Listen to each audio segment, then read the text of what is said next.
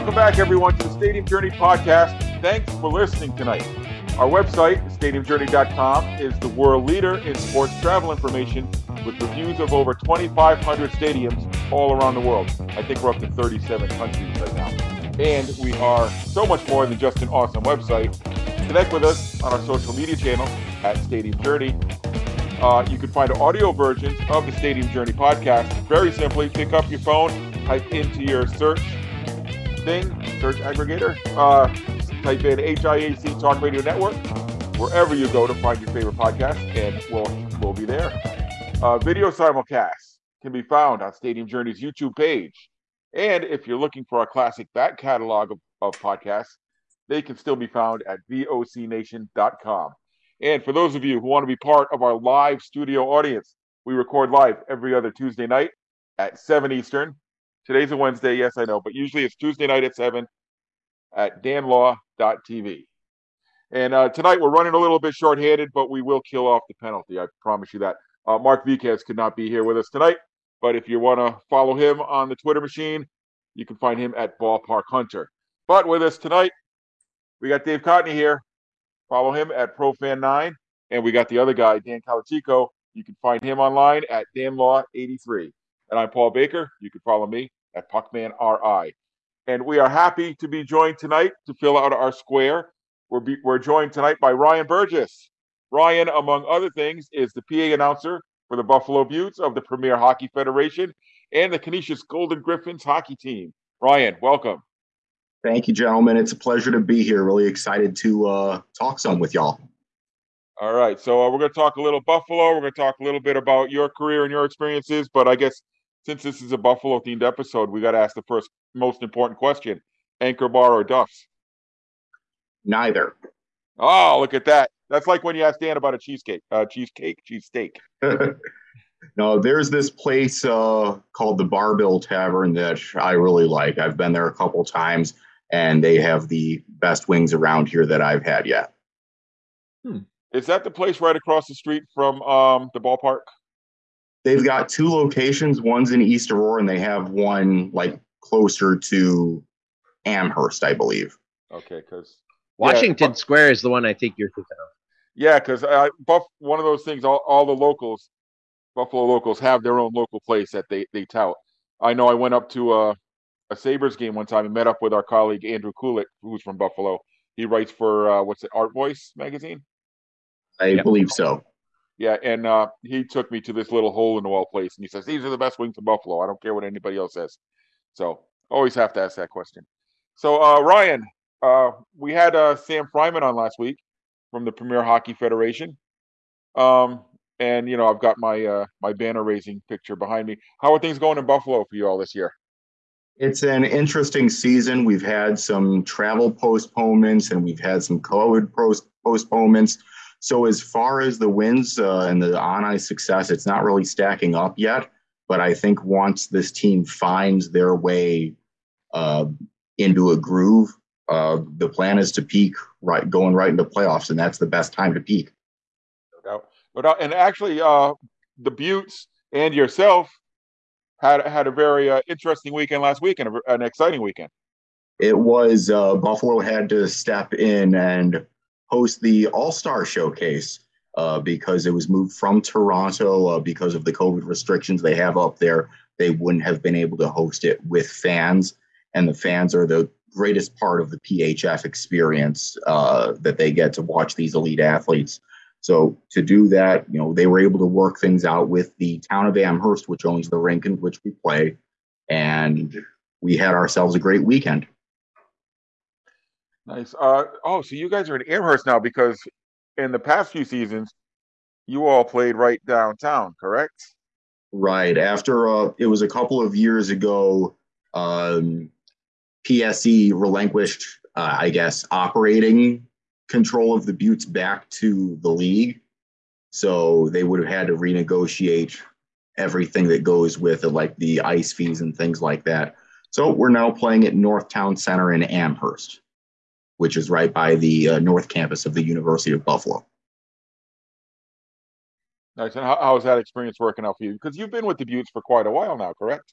I think I'm the only one left from the first year. that's an actual staff member. I actually have the same thing going on in Boston. I am the third longest tenured employee of the Pride. You got Jillian Dempsey, you got Kaylee Fracken, you got I don't think there's any players left from year one.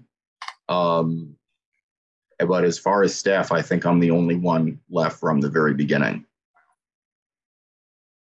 So that's coming handy. And the Buttes are not the only job you have. I mean, I touched on it before, but you do PA work for several teams, right? Yep. In addition to the Buttes, I'm in Division I college hockey with Canisius College here. I've dabbled in some collegiate club hockey.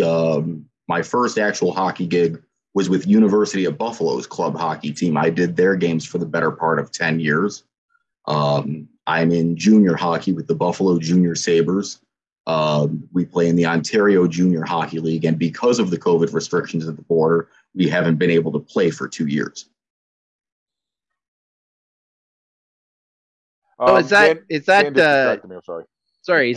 tier 2 or junior B or? In the U.S., we're considered tier 2. We're a step below the USHL, but in Ontario, we're a step below like major junior, like the OHL and whatnot. But still considered junior A? Yes. Okay. In Canada, they call it tier 2 junior A. Yeah. Dave's got a beautiful mind face going right now. Like, there's so much junior crazy hockey in Canadians. Canada, it's not even funny. I don't know how they keep track of it all. We do okay. Some of those like major junior is easy to follow, and then you go junior A, junior B, junior C. Those are kind of easy to follow. It's once you get outside of that, and it's like also junior A, but not Canadian Hockey League junior A. It gets a little confusing then.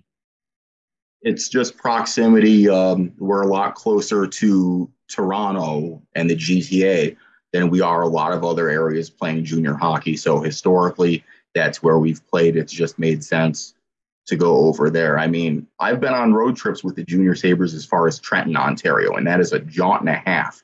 That's about halfway to Kingston. Yep. Buffalo has been, well, for hockey insiders and media types, Buffalo has been on the OHL radar for decades. I think the league would love to be able to put a team in Buffalo because then they could secure OHL draft rights to the entire state. But there's a lot of competition in Buffalo.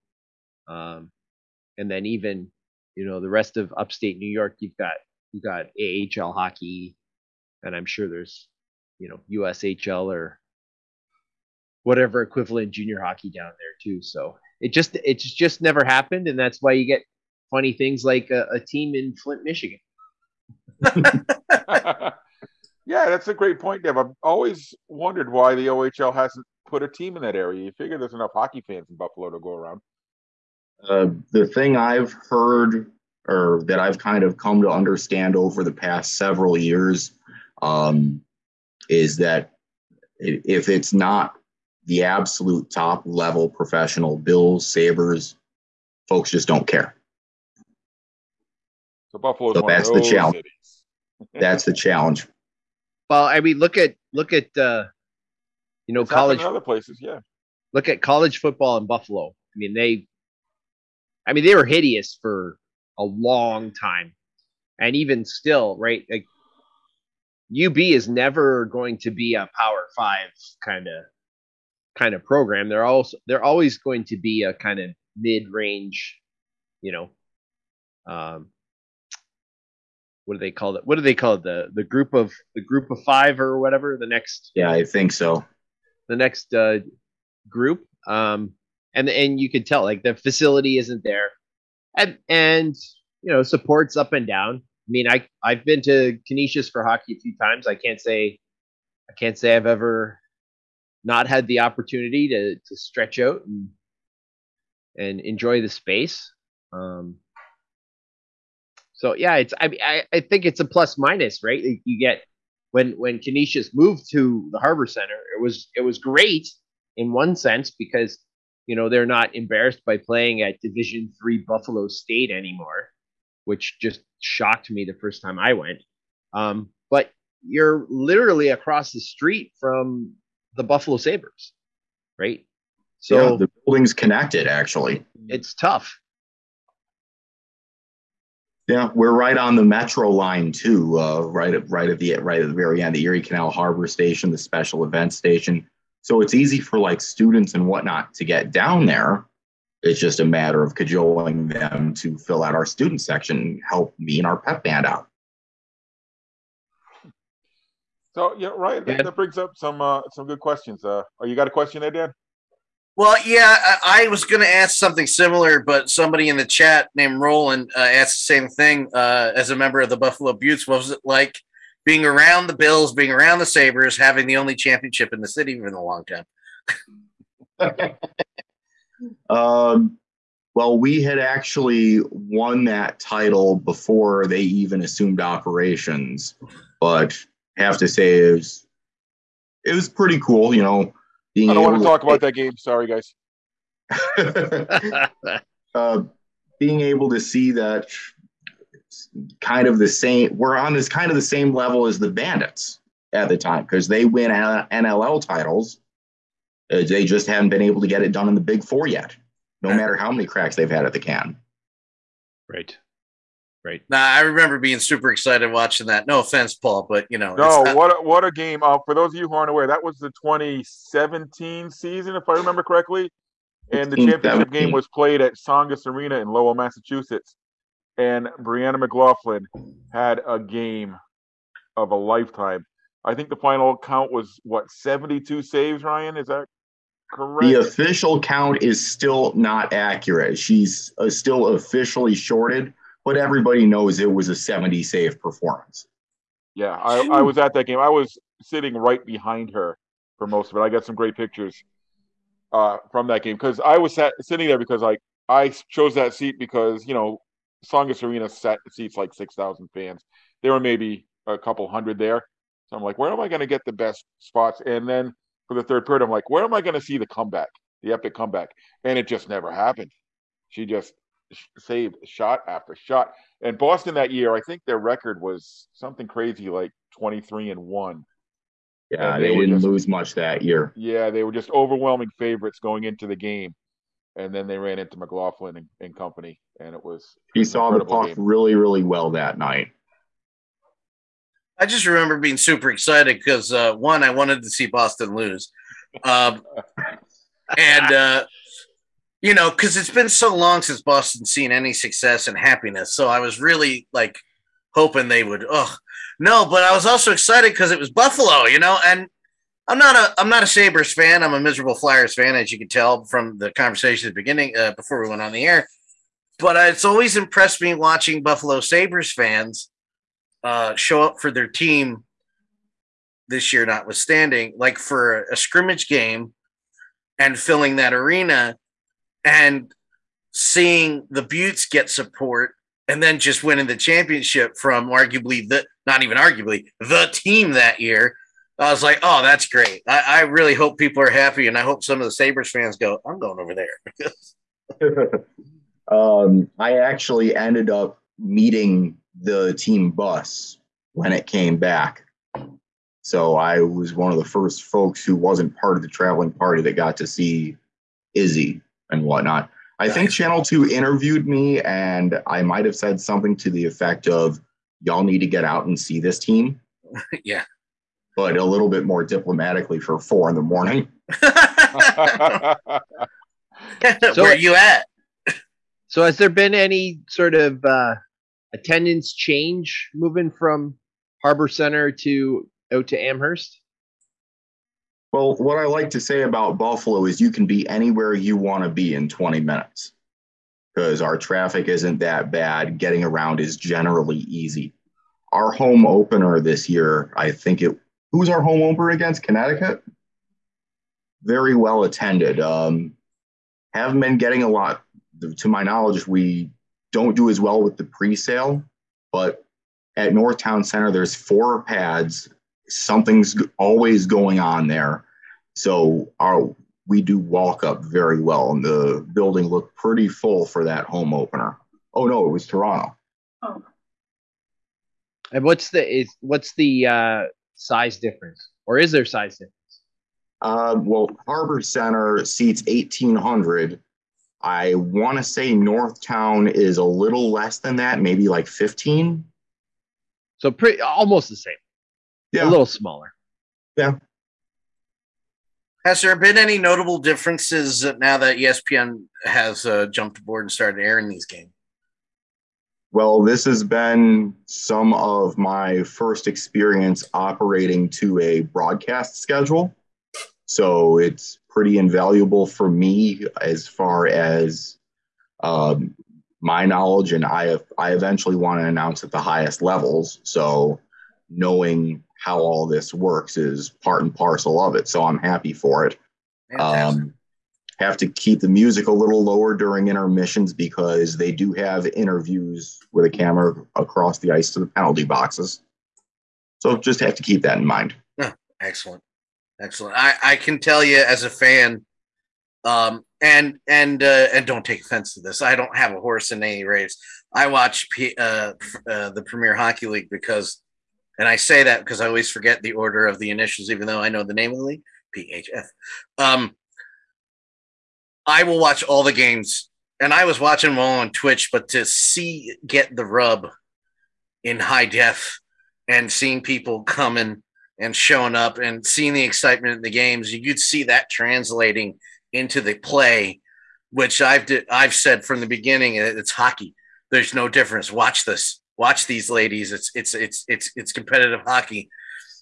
I was talking about it with a friend earlier this week, and I think the best way to describe it is, say, NHL hockey coming out of the first lockout, 05-06, because there's speed and there's emphasis on restraining and those kinds of fouls. And in women's hockey, of course, you can't body check. So if you're fast, if you can control the puck, if you're skating as a unit, and you can defend as a team, those are the keys to success in the PHF. Well, there's no checking, but I did notice a little uptick in the physicality than the previous years, or maybe because it's being presented by ESPN, I just was kind of noticing it more because all the shots are a little bit better than it was on a. I don't know. It's coming across as it's a little more feisty this year, and I'm enjoying the hell out of it because I'm seeing punches that weren't getting swung on before, and I'm seeing people getting the word, and I'm like, okay, let's go. But if you're not watching it, that's your problem because this is great. And plus, as I said before, being the miserable Flyers fan I am, I'll be like, is the PHF on? Because I ain't watching this. And I'll go watch it.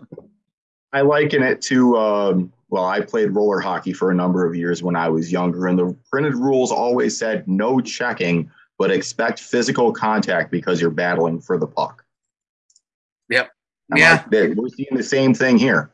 Yeah, it's happening. I mean, I said it with Sam on, and I'll say it with you on. Anybody listening to this, if you've not given the PHF a chance, listen, it's hockey. If you like hockey at all, you're going to love these games. And like I said, with the ESPN airing it now, it's readily available, where Twitch it's not difficult to use, but Twitch was a bit of we mentioned it with Sam, I mentioned it with you, and I'm sure you were watching sometimes.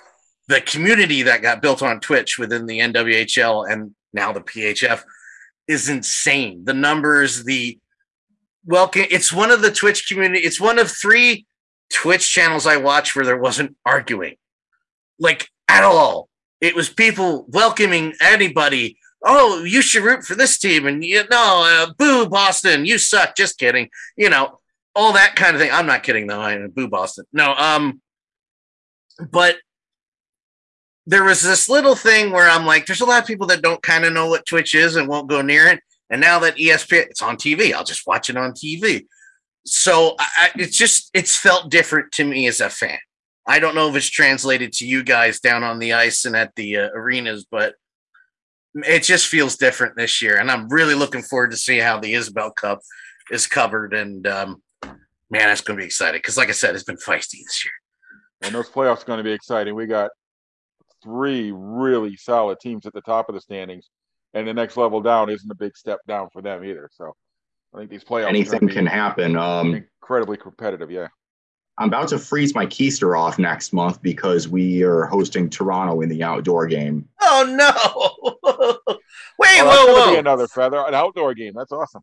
Hold on a second. Wait, what? How have I not? You guys did one last year too, or the year before, Ryan. The year before, it was called the Buffalo Believes Classic. That's the Metropolitan right. Riveters were there and nearly pulled off the comeback. Taylor Kersey had another one of her hold my beer, I got this moments. I remember that game, yeah. That was something to watch. And I was coming right from a Canisius game, so one of my trusted colleagues who kind of fills in for me kind of got us set up, and we split the game. He did the Metro starters, I did the Butte starters. He did a period, I did a period, and it was fun. So I'm hoping that everybody watching on ESPN Plus appreciates the spectacle of outdoor hockey. Absolutely. Now, speaking of spectacles, Ryan, I have actually been to a Buttes game. A few years back, they did a doubleheader at the. Why can't I think of the name of the arena now? They did a Buttes game in the afternoon, Sabres game at night. Oh yeah, that was KeyBank Arena. That was the one at KeyBank Center where we had Minnesota in that weekend. Yep, and it was incredible because they had expected just a few people to show up, and they had, I think, 3 or 4 sections on one side set aside for the fans. Those things filled up so quickly that they had to open more sections, and eventually a good half of the lower bowl was filled for this game. It was half the 100 level. It was pretty cool. Yeah. Were you working that game? That was one of my games, and that was actually the first professional game I've ever called at KeyBank Center. So there you go. I'm waiting for the Pride to do something like that with the Bruins too. So I'll get my shot. So we're talking a lot about the PHF. Your thoughts on the new initiatives that were just announced, the new salary structure, expansion, all that good stuff. Well, I'm thrilled to see the investment in our elite athletes, and I hope it continues because we're building something here, and everybody loves to rag on us. But I mean, tell me the NHL didn't have problems in its first 10 years, especially because they're communicating by, train and whatnot. They got problems now. Right? Let's be realistic. The NHL had such problems in its first 10 years. They don't even acknowledge them. Right. Because the original 6 were not the original 6. Oh. It was the original 4. Down to which 3. I think one of them was actually, I think the Montreal was in the original 6. Magic arenas magically burned down. Yeah, that's the one I was thinking of. Yeah. Absolutely. It was the Canadians, the arenas, and Hamilton. Yes, Hamilton. Correct. Yeah, I think Hamilton, yeah. No, even before that, I want to see hockey's a people's history of hocky. CBC explains all. Ottawa. I think Ottawa had a team. We did. There were 4. Yeah, Ottawa had a team. I have to look that up. I'm reading the history of the Canadians, but no, Ryan, that part was a little dull. The NHL has problems now. It's as old as time, right? Yeah, it never changes. The money just gets bigger, which is another whole nother podcast. Well, that's what I'm hoping happens here. At least the money getting bigger, so that the salaries get bigger and our players can earn a living playing hockey, which is the hockey players here. Right. They can be hockey players and not ICU nurses like Kaylee Hutchison.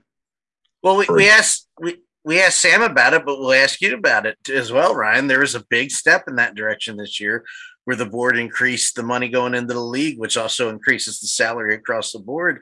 That's got to have a great feeling, ripple effect down into the locker room. It does. I'm sure it does. I don't exactly have the level of access that I've had in the past because of COVID protocols and things like that. Oh, that's true. Yeah. Which is understandable. But the general feeling I'm getting whenever I talk to our general manager, Nate Oliver, there's just optimism. There's optimism about what we're doing now and what we're trying to do in the future. The money that's being sunk in, part of that's going to facility improvements too. I'm not sure what exactly that means. If it means we get better net pegs, then I'm all for it. The expansion, I'm thrilled to have Montreal coming in and another American-based team, because the more places where people can go to watch us, the better. If you had your pick, Ryan, where would you put that 8th team? Oh, that's a good one. My initial thoughts, Pittsburgh, because they've done so much with the league already. They hosted, I think, an all-star weekend. They've hosted games. Pittsburgh, Philly, the DMV, those would all be great. I could even see Raleigh. Raleigh, that's one that no one's brought up before. Yeah. Because I see quite a bit of the Carolina Junior Hurricanes girls team on Twitter, and it seems like that's a program that they've really tried to build, maybe with an eye toward attracting a team. But on the other side of the ledger, I see Minnesota out there by their lonesome screaming for a closer trip. Yeah. So Detroit, Madison, Wisconsin, I think that would be a fantastic fit. That's what I've been screaming for years now. Is Madison? Yep. Or Chicago. There at Chicago is what I would like to see. Mm-hmm. But yeah, all the choices that you listed, all fantastic options as well. And how great is it that we're talking about cities maybe vying for a professional women's franchise? That's really exciting to see, especially as the women's sports movement has gained so much steam over the past few years. I'm just getting that feeling that it's like a rock that's getting ready to go down a big hill, or like a snowball and go down a hill, gets bigger. And a rising tide lifts all boats, as I say. So we will just have to see what happens and enjoy the ride such as it is. So what's in the current situation, current COVID, recent COVID situation, what's Toronto doing right now? Are they playing at home and everybody's crossing the border or whatnot, or are they playing somewhere else? They're playing in Toronto. Okay. The Buttes just went up there a few weeks ago with the restrictions they had in effect at that time. They couldn't have fans, but they could play the game. Yeah, we've just yesterday they've opened it up, and you can now have 500 max or 50%, whichever's less. Gotcha. So yeah, we've got a lot of junior teams now trying to figure out, which of their 3,000 season ticket holders get to have tickets for the games. Rotating lottery. It's a good problem to have. You could just be like America and ignore it. In the like the Leafs and the Raptors, I think they're just like, yeah, forget it. We're not worth it. We're not even gonna bother. Yeah. I mean, to be fair, I understand, and it's like from day one, it's all adapt and adjust. We knew the wave would come again, and everybody's trying a different way. I do like seeing the effort Canada is putting into trying to keep as many people not getting sick versus that's just my personal thing. All right. So, Ryan, let's shift gears a little bit. Can you take us behind the curtain and let our listeners know what it's like, what entails the work of a PA announcer? Okay, can I translate this question? Please do. Okay, so what Paul really wants you to do is convince us that what he does is really hard.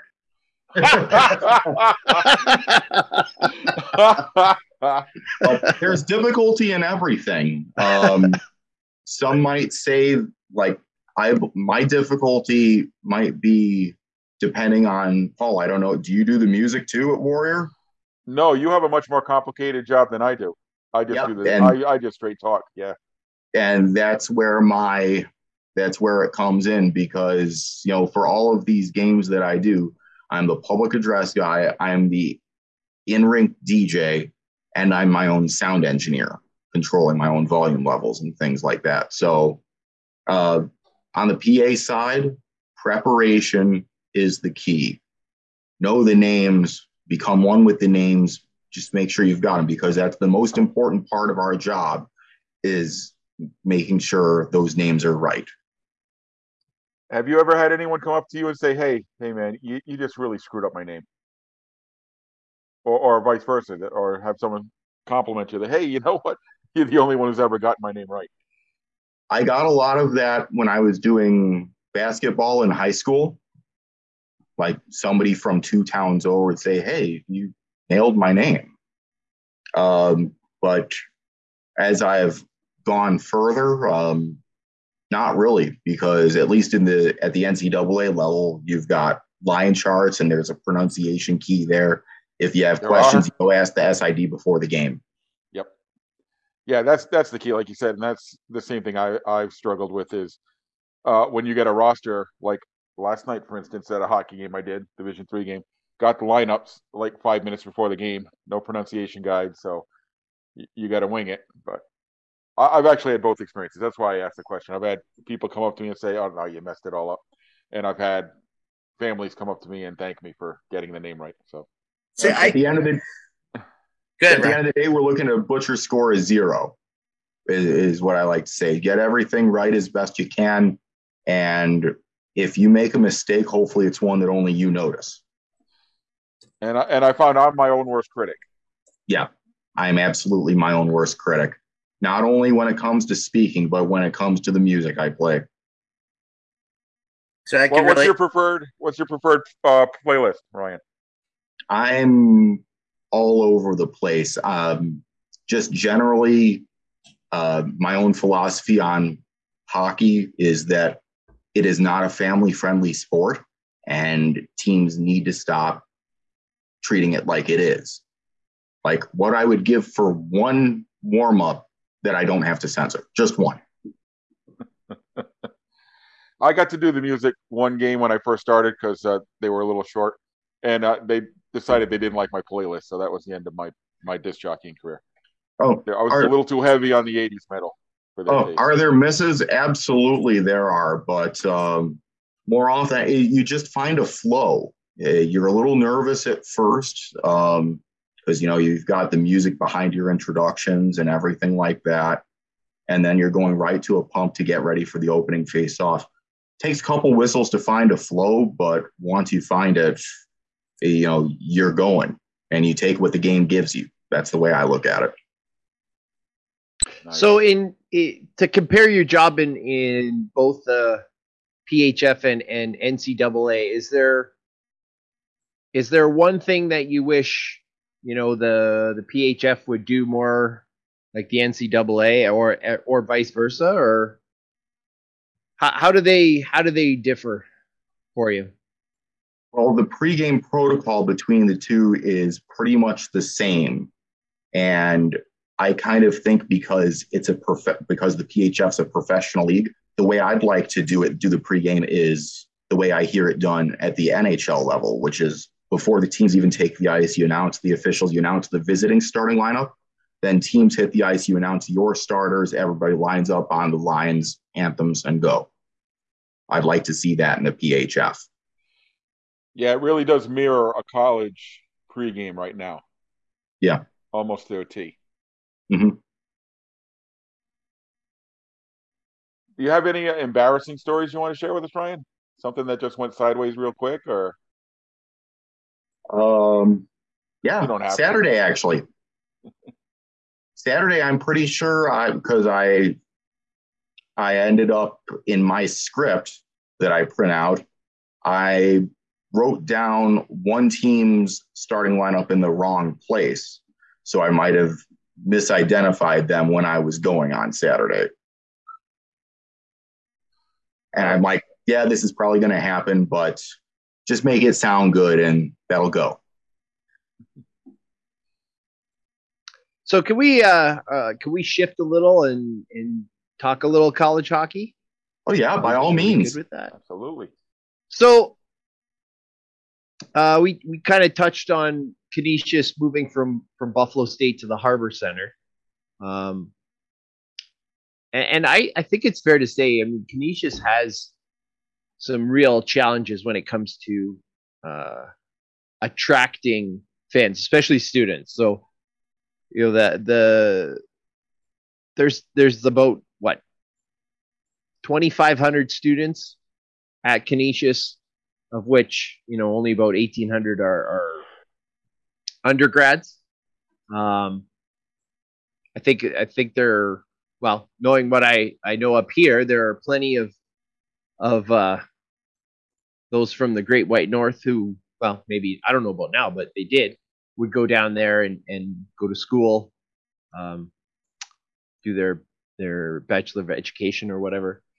How hard is it to get those students to come out and support a team like that, especially one that's off campus?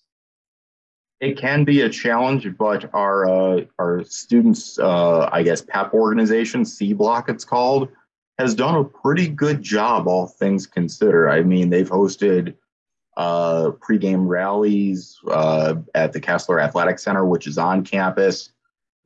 Free food, things like that. That'll always bring in college students. And then they're all like, hey, pile into a bus or two that we've got here for you. We're going downtown. We're going to the hockey game. RIT's in town tonight, and they bring fans. So we got to kick them out of our own building and, run the table with them. And would RIT be considered like the big rival, or still Niagara's the big rival. RIT would be as well. And the difference between RIT and Canisius is only about what 10,000 students or whatever. I mean, they have I went to a game there. They have a huge following in their arena, which is a super nice college arena. Yeah, that was built within the past 10 years or so, the Policini Center. Yeah. And they just got some good news they did at RIT. They're going to be able to offer scholarships to hockey players now, I think, starting next season. And they weren't before. Correct, because hockey, I believe, was like their only D1 sport, and they're D3 everywhere else. Okay. So they weren't allowed to offer scholarships to their Division I athletes. Now they are. Okay. And college hockey's funny like that. There are quite a few D2 schools that do D1 hockey, and that's it. And even in your own conference there, it's kind of an eclectic kind of mix.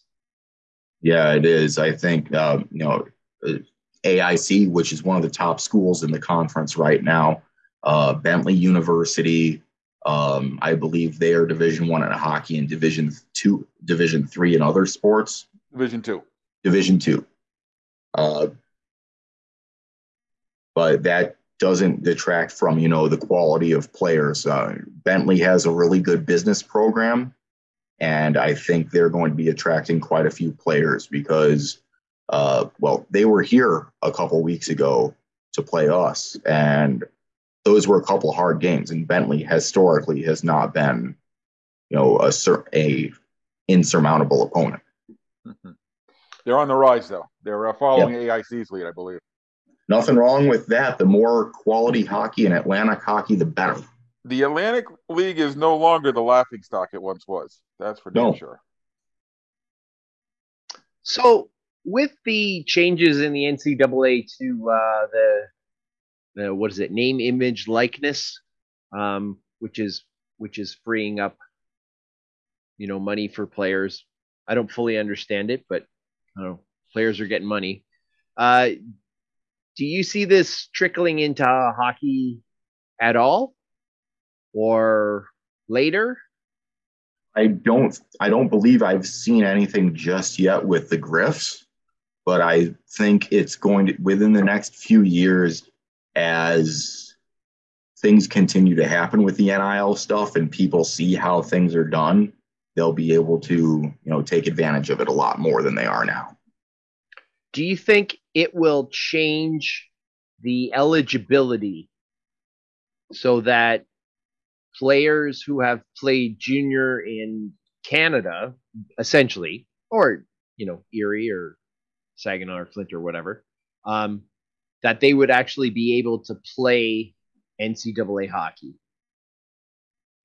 That's a really good question. I'm not sure of that because the major junior contracts, like in the OHL, there's like an education package or a stipend that goes toward education.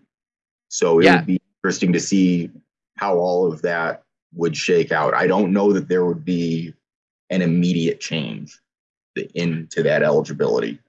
And that education package was brought in specifically to combat the NCAA, right? And essentially what it can do is can keep some of that talent playing in Canadian University after they are finished with their junior career, if they decide not to play professionally. There's a clock attached to it. I want to say it's like 2 years that they would have to enroll, as opposed to it, in perpetuity or anything like that. That would be interesting to see. That would sure change the landscape, though. Oh, yeah, it would. There have been some games, where we've drawn fairly well. I mean, we always seem to have a good crowd in the building when Niagara's in town, because it seems all of Niagara Falls comes down. There was one game we hosted the Atlantic Hockey Final Four here in Buffalo for 1 year. One of the semifinal games was Niagara RIT. Ended up being a 1-0 win for Niagara in overtime. Literally, half the building was orange, half the building was purple, and it was a sight to see. Nice. We've had some non-conference opponents in here. We've had Clarkson in here.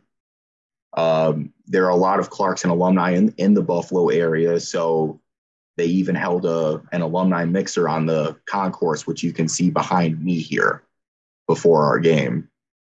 And I still can't believe we had them, but we had North Dakota here for a weekend. Really? Wow. And we swept them. Nice. Whoa. All right. And that single-handedly kept them out of the tournament. It dropped their pairwise ranking to the point where they didn't make it on an at-large. Oopsies. So I'm looking at the roster, and maybe this is revisionist history or whatever, but it seems to me that there are far more Americans on the Canisius roster than there normally is. I mean, my experience with watching Canisius hockey has been like it's 95% Canadians and maybe 1 or 2 Americans, but it seems like it's a little, maybe not quite 50-50, but it's a little bit closer to that. And that's a testament to, I think, to the job that our coaching staff does in recruiting. Trevor Large will go anywhere to find talent. And in the past, he's had a couple of great assistants to help with the recruiting. Scotty Mosier, who I believe is now an assistant coach in Vermont. Taylor Nelson, who left the program and took another job. Marty Holinka, who's now the director of youth hockey for the Seattle Kraken. So they were all obviously finding success. But while they were here, they helped us find success in recruiting, not just from the Great White North, but all across the country. Yeah, it always seemed to me to be, that they were just kind of mining that Southern Ontario, Niagara area. That's where a huge chunk of their recruits were coming from. And it didn't seem to be that diverse a group. But yeah, hey, I don't know who went on that scouting trip to Sweden, but hey, whatever works for you, right? Video work does a great deal, I'm sure. And how's the team doing this year? We've had our ups and downs, but we're in the top 3 in the conference, but it's starting to get really tight. Every game that we play is so important from here on out. We have Air Force this weekend. The big thing that will help is that I think all but one of our remaining games are at home. So we have Air Force. We have, it's a home. Two aren't at home. We have a home and home with Niagara, a home and home with Mercyhurst to close it out. We have Air Force this weekend and Sacred Heart as well coming. And those, from a travel perspective, I mean, Niagara is like, what? It's like going to the rink for some people, right? It's not far at all.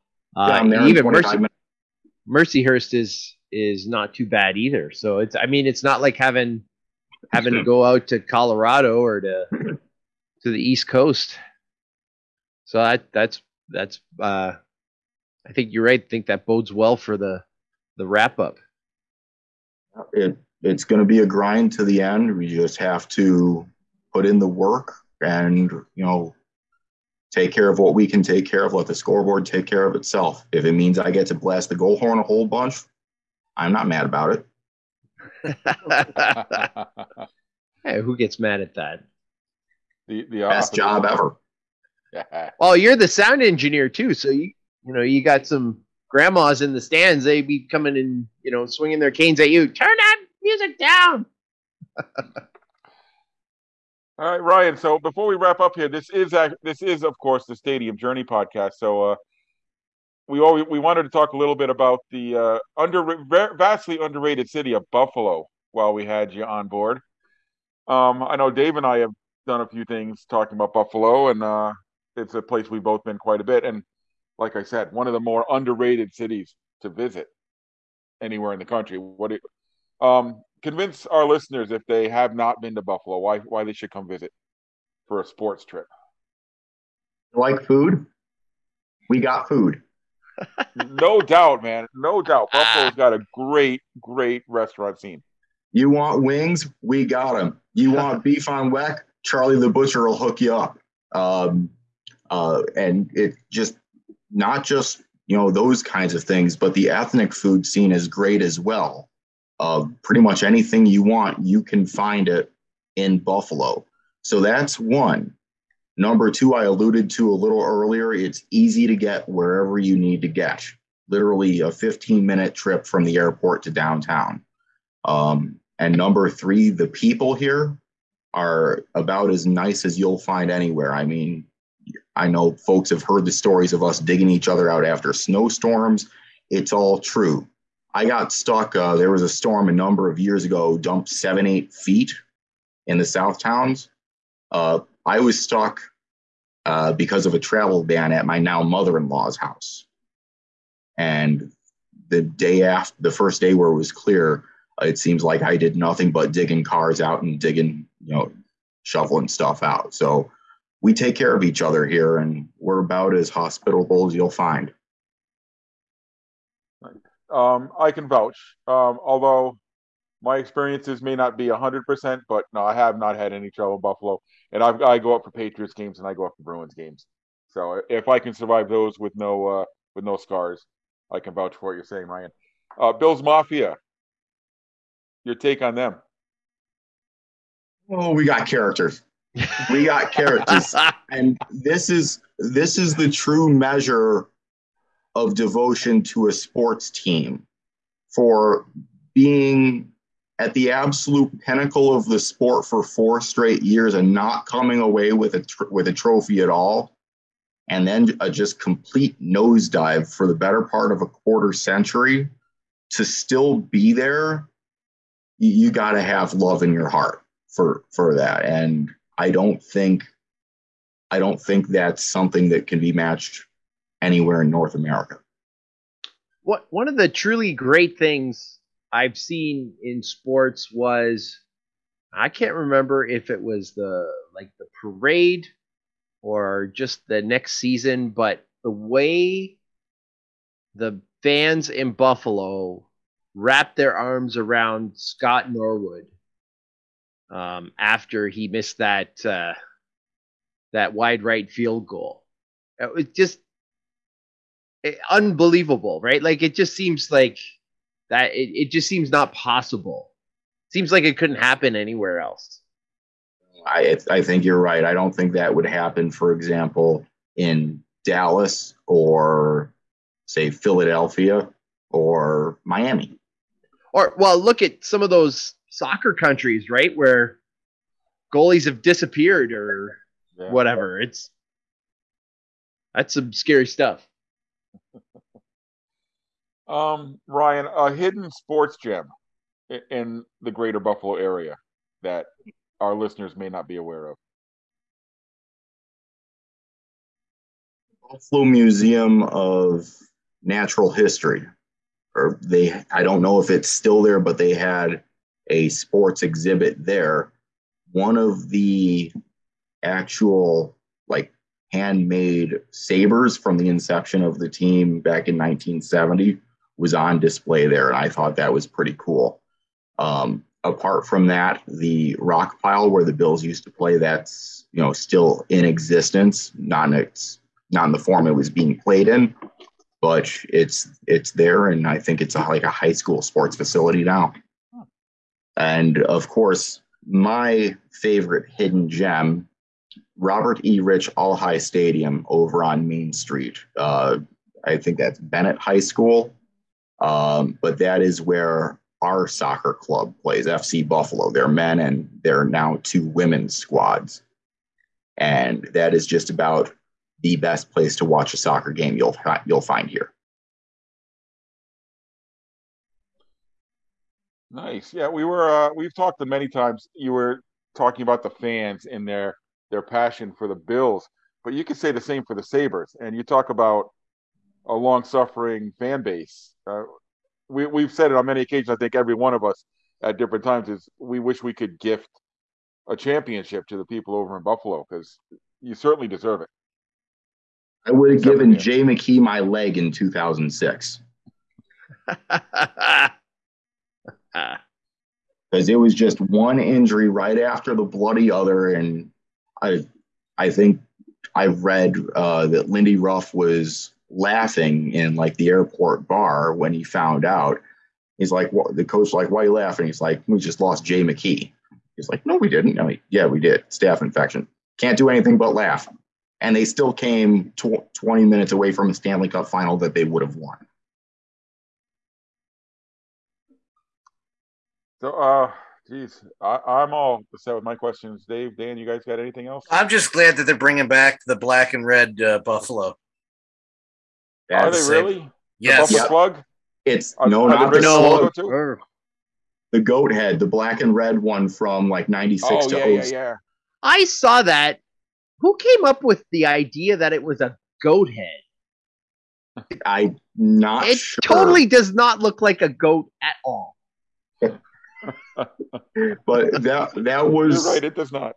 No, it doesn't. But that was the jersey that, I grew up watching the Sabres in and watching Dom Hasek make all those saves. And so I am beyond thrilled to see it back. The only question is, who do I get on it? Do I get, Dylan Cousins? Do I get Jack Quinn? Do I get Alex Tuck? Do I get Ryan Miller? Right. See, I don't know. When they switched to that color scheme, I grew up on the classic blue and gold with the Buffalo and the cross swords. So when they changed that, I was heartbroken. I always liked Buffalo's look, but I know I'm in the minority here. I understand that, but damn if I didn't like the Sabres more than I do now. Just as a general rule, when they were wearing black and red, man. I loved those jerseys. I understand I'm in the minority there, but those were so sweet. I don't get any hate that they get, and I'm thrilled, beyond thrilled that they're embracing that, because all the reverse retro, it's going to be part of the reverse retro thing, I believe, unless they're getting 4 jerseys next year. Now, my view, take the sweaters we have now and that black and red alternate, do not change them again. That is all we need. That's it. Yes. Agreed. That is Buffalo Sabres hockey. And, if you win a cup in one, then if you win a cup in one, then you could never get rid of them. right? See, the reverse is working in Philly. They went back to the jerseys with modified striping that they won the cups in, and they got worse. So I'm saying go back to what you were wearing before in the night. I remember back in the old days, back in the old days, in the Gilbert Perreault days, where we would get WUTV Buffalo 29 up here, which is now a Fox affiliate, but it was independent at the time, and they would have, like, this is how long this is. They would have TV commercials for, buy tickets for the Sabres, right? Like, when was the last time you saw a TV commercial for a professional hockey team, like at the NHL level? And they would always play Sabre Dance in the background. That is one thing I really missed is they just, I don't know, it just never was part of the repertoire on game day. Not like it I think it should have been anyway. But yeah, I miss that Sabre Dance. To me, it was one of the most recognizable, but Meanwhile, I'm over here. I'm like, when they wear those black and red jerseys, you play all the music that you played back then. I'm talking Street Fighting Man for when they take the ice, Coheed and Cambria for the power play, Flicker Sticks Beautiful for the goal song. Yeah, just do all that. I did the music for a Sabres Prospect Showcase game a couple years ago. Played Street Fighting Man when they took the ice and was getting all kinds of love on Twitter for it. That's it. You can do that. You can go with a retro song that hasn't been seen or heard in a while and has some sort of significance, and it'll make a dent. Like when the Maple Leafs went to Hall & Oates, "You Make My Dreams Come True" as their goal song. Like, people that I went, that I work with were like, "Hey, did you hear the goal song for the Leafs?" And this is just on television, right? Like, this isn't, I don't hang out with a lot of people who go to the Leafs regularly because, I don't run in those those crowds. They're in a whole different tax bracket than I am. But yeah, that you can really make some waves with a new and original goal song, because I got to be honest, like Zombie Nation or like it, for a while it seemed like everybody had the same old, blow the You're horn. starting to get some variety. Rock and Roll Part 2. Okay, thank you. Nope. That's on a DNP forever for me now. Yeah, no, we can't. You and everybody else. Yeah, we're not playing that. That's my favorite. That's literally my favorite part of hockey games is, like, I choose the goal songs for everybody. There was a naming contest for the Canisius goal song this year. The submissions we got were trash, so I ended up suggesting one. I mixed up a bunch of concepts, and they ended up choosing mine. We've chosen "Legend" by The Score for Canisius this year, which used to be the Buttes goal song, but they decided they wanted the shout song like everyone else in Buffalo. So, right, it's that thing that we do. We shout.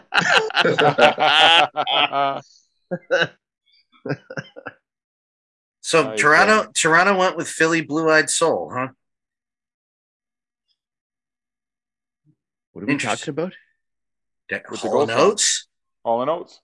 Oh, is that like the album it was from or something? I got no. He's thank you. He's from Philly. Never mind. I don't know. Whatever. Daryl Hall's from Philadelphia, and it's Philadelphia Blue Eyed Soul because it's blue eyed. Never mind. Okay, sure. All See, right, the Ryan. Flyers should be playing Philadelphia Freedom like nonstop, but The Action News theme to kick off warm-ups a couple years ago was Minto. I can't tell if that's a yes, I'm right, or I'm an idiot for suggesting it. Two things real quick, and then we're going to get back to the start of the episode, Ryan.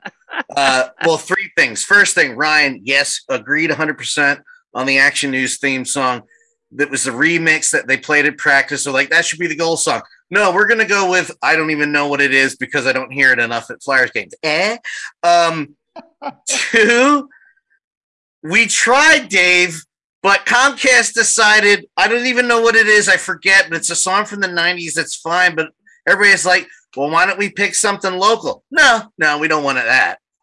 I was agreeing with you, but also at the same time showing my frustration for anything named Comcast Spectacor. Ryan, back to you. I'm trying to figure out what the Flyers actually use for their goal song. I forgot the name of it, and it's because it's not bad. It's just like it's just so not used. It's pointless. Philadelphia Freedom's right there. Hell, they could have used Dave Schultz's penalty box. There is a band called the Boyles, which is a knockoff. It's like a what do you call the genre the Dropkick Murphys are? Oh, yeah, Irish rock. I don't know what it is, but it's like that style of band where it has Irish instruments mixed with modern rock or punk rock. And there's a song, and I hate the song, but it's called The Orange and the Black, and they only play it when they win. Why that's not the goal song when it was literally written for the team, I have no idea, but the team hasn't made a very good decision since Ed Snyder died. Back to Buffalo. I'm stopping now. I used the Flyers goal song for Canisius a couple years ago. It's kind of catchy. What was it called again? I forget the name of it, right? It's called This Girl by Comes and Cooking on Three Burners. I was going to say, if you don't know it, if you heard it, you'd be like, oh, I know that. Yeah. And I never remember the name of it. Right, so that was the winner. The other two finalists were Tarzan Boy by Baltimore and Beer by Real Big Fish. Real Big Fish, wow. Tarzan Boy. Oh, boy. Yeah. It doesn't scream goal song to me. We all suggested, like everybody in Philadelphia suggested completely different songs, and the Flyers were like, just kidding, this is what we already decided, pick one. And we're like, nobody wanted those. Not one person wanted these. Anyway. What are your choices, A, B, or C? Nah, we're going to go with D. Oh my God. Damn it, I wish I was in Buffalo. Everybody says, well, at least we're not the Buffalo Sabres. I'm like, I don't know. I could jump through a table going watching the Bills game. I'd rather go do that than watch the Flyers at this point. Just go get their Sabre game later that weekend. That's what I'm going to do in my table. That's what I'm going to do in my retirement. I'm going to stand outside Orchard Park and sell tables. I've been hit with a chair. I've never been put through a table yet, but the year is young. I have an intact folding table. It will go on eBay for the start of next season. Let's see how much I can get if it's geo-restricted to Buffalo. Now, I had told my wife this before the Bills playoff run started. I said to her, I want you to get all of our important documents and anything sentimental. If the Bills make the Super Bowl, we are getting out of town. Because if the Bills win, people will riot and the city will burn to the ground. Yeah. If the Bills lose, people will riot and the city will burn to the ground. Yeah. But I was hoping you weren't going to say that you were going to head to the Super Bowl because at $10,000 a pop. Like you said, way above my tax bracket. Oof. I will say this, though. You'd be okay because the Eagles won a Super Bowl and the town didn't, in fact, burn down. All they did was eat horse poop off the ground. More than this public servant can afford. Yeah. Oh, God. I saw somebody post a screenshot of the ticket prices, and I was like, no, I'll never see a Super Bowl. I will never see a Super Bowl for that much. Even if charging $700 for a parking spot for the NFC Championship game. Even if I was rich, I would tell them to kiss my butt. Like, no, I'm not paying that. In the words of one of my favorite shows that I'm watching right now, Letterkenny, they got real high ticket prices in LA. I just started watching that last week, and the first 2 episodes, I was like, I don't know what's going on. And then it hit episode 3. I was like, okay, we're good now. So the creator of Letterkenny is from a place that's about 40 minutes from me. So it's Ontario. Yeah. My cousins grew up there. I know Listowel very well. Junior B, Listowel Cyclones. It's But yeah, like it's like all the based off of like rural Ontario. it's Canadian Kevin Smith. I believe everything that's happening on this show, just like I believe everything that happened in Kevin Smith movies except Dogma, because that was the locals. I absolutely believe there are people like that up in that area, like to a T. I have no doubt totally. about that. No doubt about that. Well, Letterkenny's a bigger version of the town that I grew up in and graduated from high school in. Very small town in rural Western New York, surrounded by farmland. So we got our Hicks. Burgeoning drug problem. So we have our Skids. A really sizable Mennonite population. So we have them. And at least until, the couple of years after I graduated from school, hockey players. Now, we had hopefully an in for the last Junior Sabres playoff run. The guy who kind of runs the U20, the junior team, is Larry Playfair. He and the Alumni Association have historically overseen the operation of that team. Larry's nephew is one of those hockey players on Letterkenny. So Letterkenny Live was just getting ready to start their tour in like Toronto and the Hammer. And I'm like, if we can swing it, if we have a home playoff game in our next round, can we get, those two hockey players, maybe a couple other characters down here, give the boys a pep talk in the bench, ceremonial face-off before the game? I'm like, that would have been sweet. Pitter patter. Pitter patter. And then COVID hit. Thanks a lot, COVID. Oh, okay. Gentlemen, I think that is where we're going to need to wrap up for this week. Ryan, what I like to do at this point in the show is let you promote yourself. If you want to, gain a massive Twitter following now, you can let people know where to follow you and all that good stuff. All right. Well, I thank you all so much, first of all, for having me on. This has been a very enjoyable time. Way to kill, the last of my night off during the week. I kind of have a saying that, when I'm working a game, it's not just another game that people there are experiencing. They are experiencing Burge Mania. And that is my Twitter handle at BURG Mania, Instagram at BurgeMania87. I post, all kinds of behind the scenes stuff. Good chunk of my PA demo reel is on Instagram and Twitter. And, it's a great community I've found with other public address announcers like Paul here, another colleague in the Premier Hockey Federation. And, follow along. Let's have some fun. Okay. Hey, so that's all the time we have for tonight. Thanks, everyone, for joining us once again. Mark Viquez couldn't be with us. If you want to follow him and his travels and his other side projects, he's got a ton of them, believe me. You can follow him on Twitter at Ballpark Hunter. He's the Paul McCartney of this group. He's the Paul McCartney? What does that mean? It means he's got a lot of stuff going on? Yeah. Okay, he's the Ringo Starr. I was going to say, what does that make the rest of us? I'm the Paul McCartney. You're the John Lennon, and Dave is George. Oh, the vastly underrated George? I'm cool with that. He wasn't underrated to me. He was my favorite. Dan, if people want to follow you online, and God help them if they do, where can they follow you? Jesus Christ. Follow me at DanLaw83 on all social media platforms. I'll be here all week. Don't forget to tip your waitress and try the veal. I haven't had veal in a long time. I don't want veal.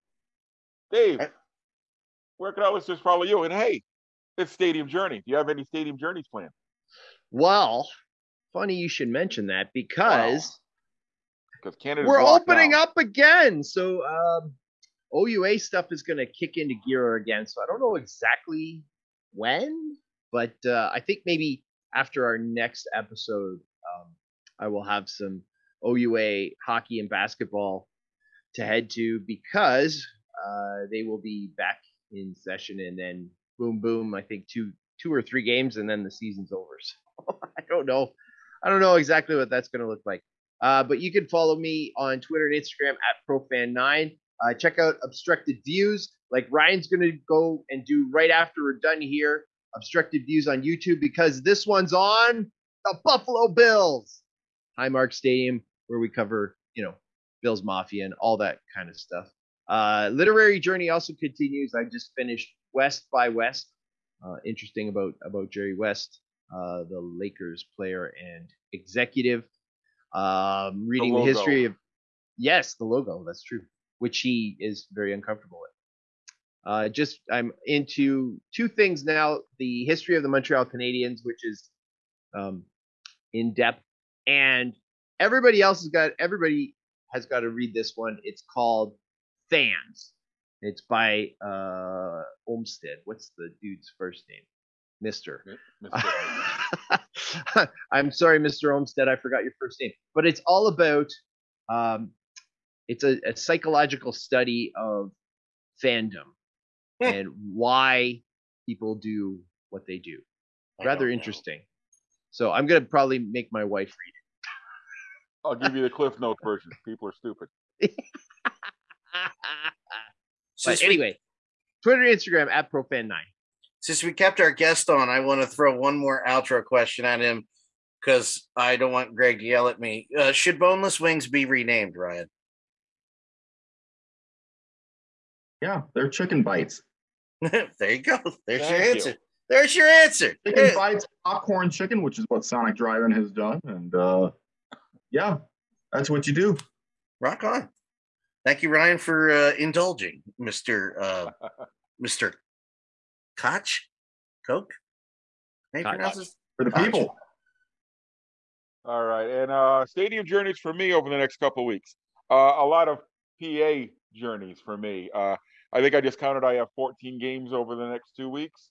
So if you want to find me, I'll be at UMass Dartmouth basketball, UMass Dartmouth hockey, or the Boston Pride. One of those three places. I may squeeze an actual stadium journey visit in next Saturday, depending on crowd procedures and COVID precautions. I may be heading up to Hanover, New Hampshire to check out Dartmouth College for stadium journey. So stay tuned. We'll let you know. Right now, Dartmouth is not letting fans in the building, so that would kill a stadium journey right before it starts. If you want to follow me, check me out at PuckmanRI. And remember, you can find all of our 2,500 plus stadium reviews, news items, and other feature stories on our website, stadiumjourney.com. Connect with us on our social media channels at Stadium Journey. You can find the audio versions of the Stadium Journey podcast simply by searching HIAC Talk Radio Network wherever you look for your favorite podcasts. Video simulcasts of the podcast can be found on Stadium Journey's YouTube page. And our classic episodes can still be found at vocnation.com. 5 years worth in the vault right over there. And join us for our live streams every other Tuesday night at 7 Eastern at danlaw.tv. We will be back in 2 weeks. Well, actually 13 days. February 15th, where we might be changing the schedule, right, Dave? Might be changing the schedule. All right, so stay tuned. Stay tuned. We'll let you know. We'll let you know. So once again, thanks everyone for your support. Thanks again, Ryan, for joining us tonight. Ryan Burgess at Bergmania, right? Did I get that right? At Bergmania on Twitter, at Bergmania87 on Instagram. That's where you find me. Other than that, come on up here to Buffalo and Lecom Harbor Center and experience Griff Time. That's all I got to say. All right. So for Dan, Mark, and Dave, this is Paul wishing you safe stadium journeys and close games. Hope to see you on the road again real soon. Be safe out there.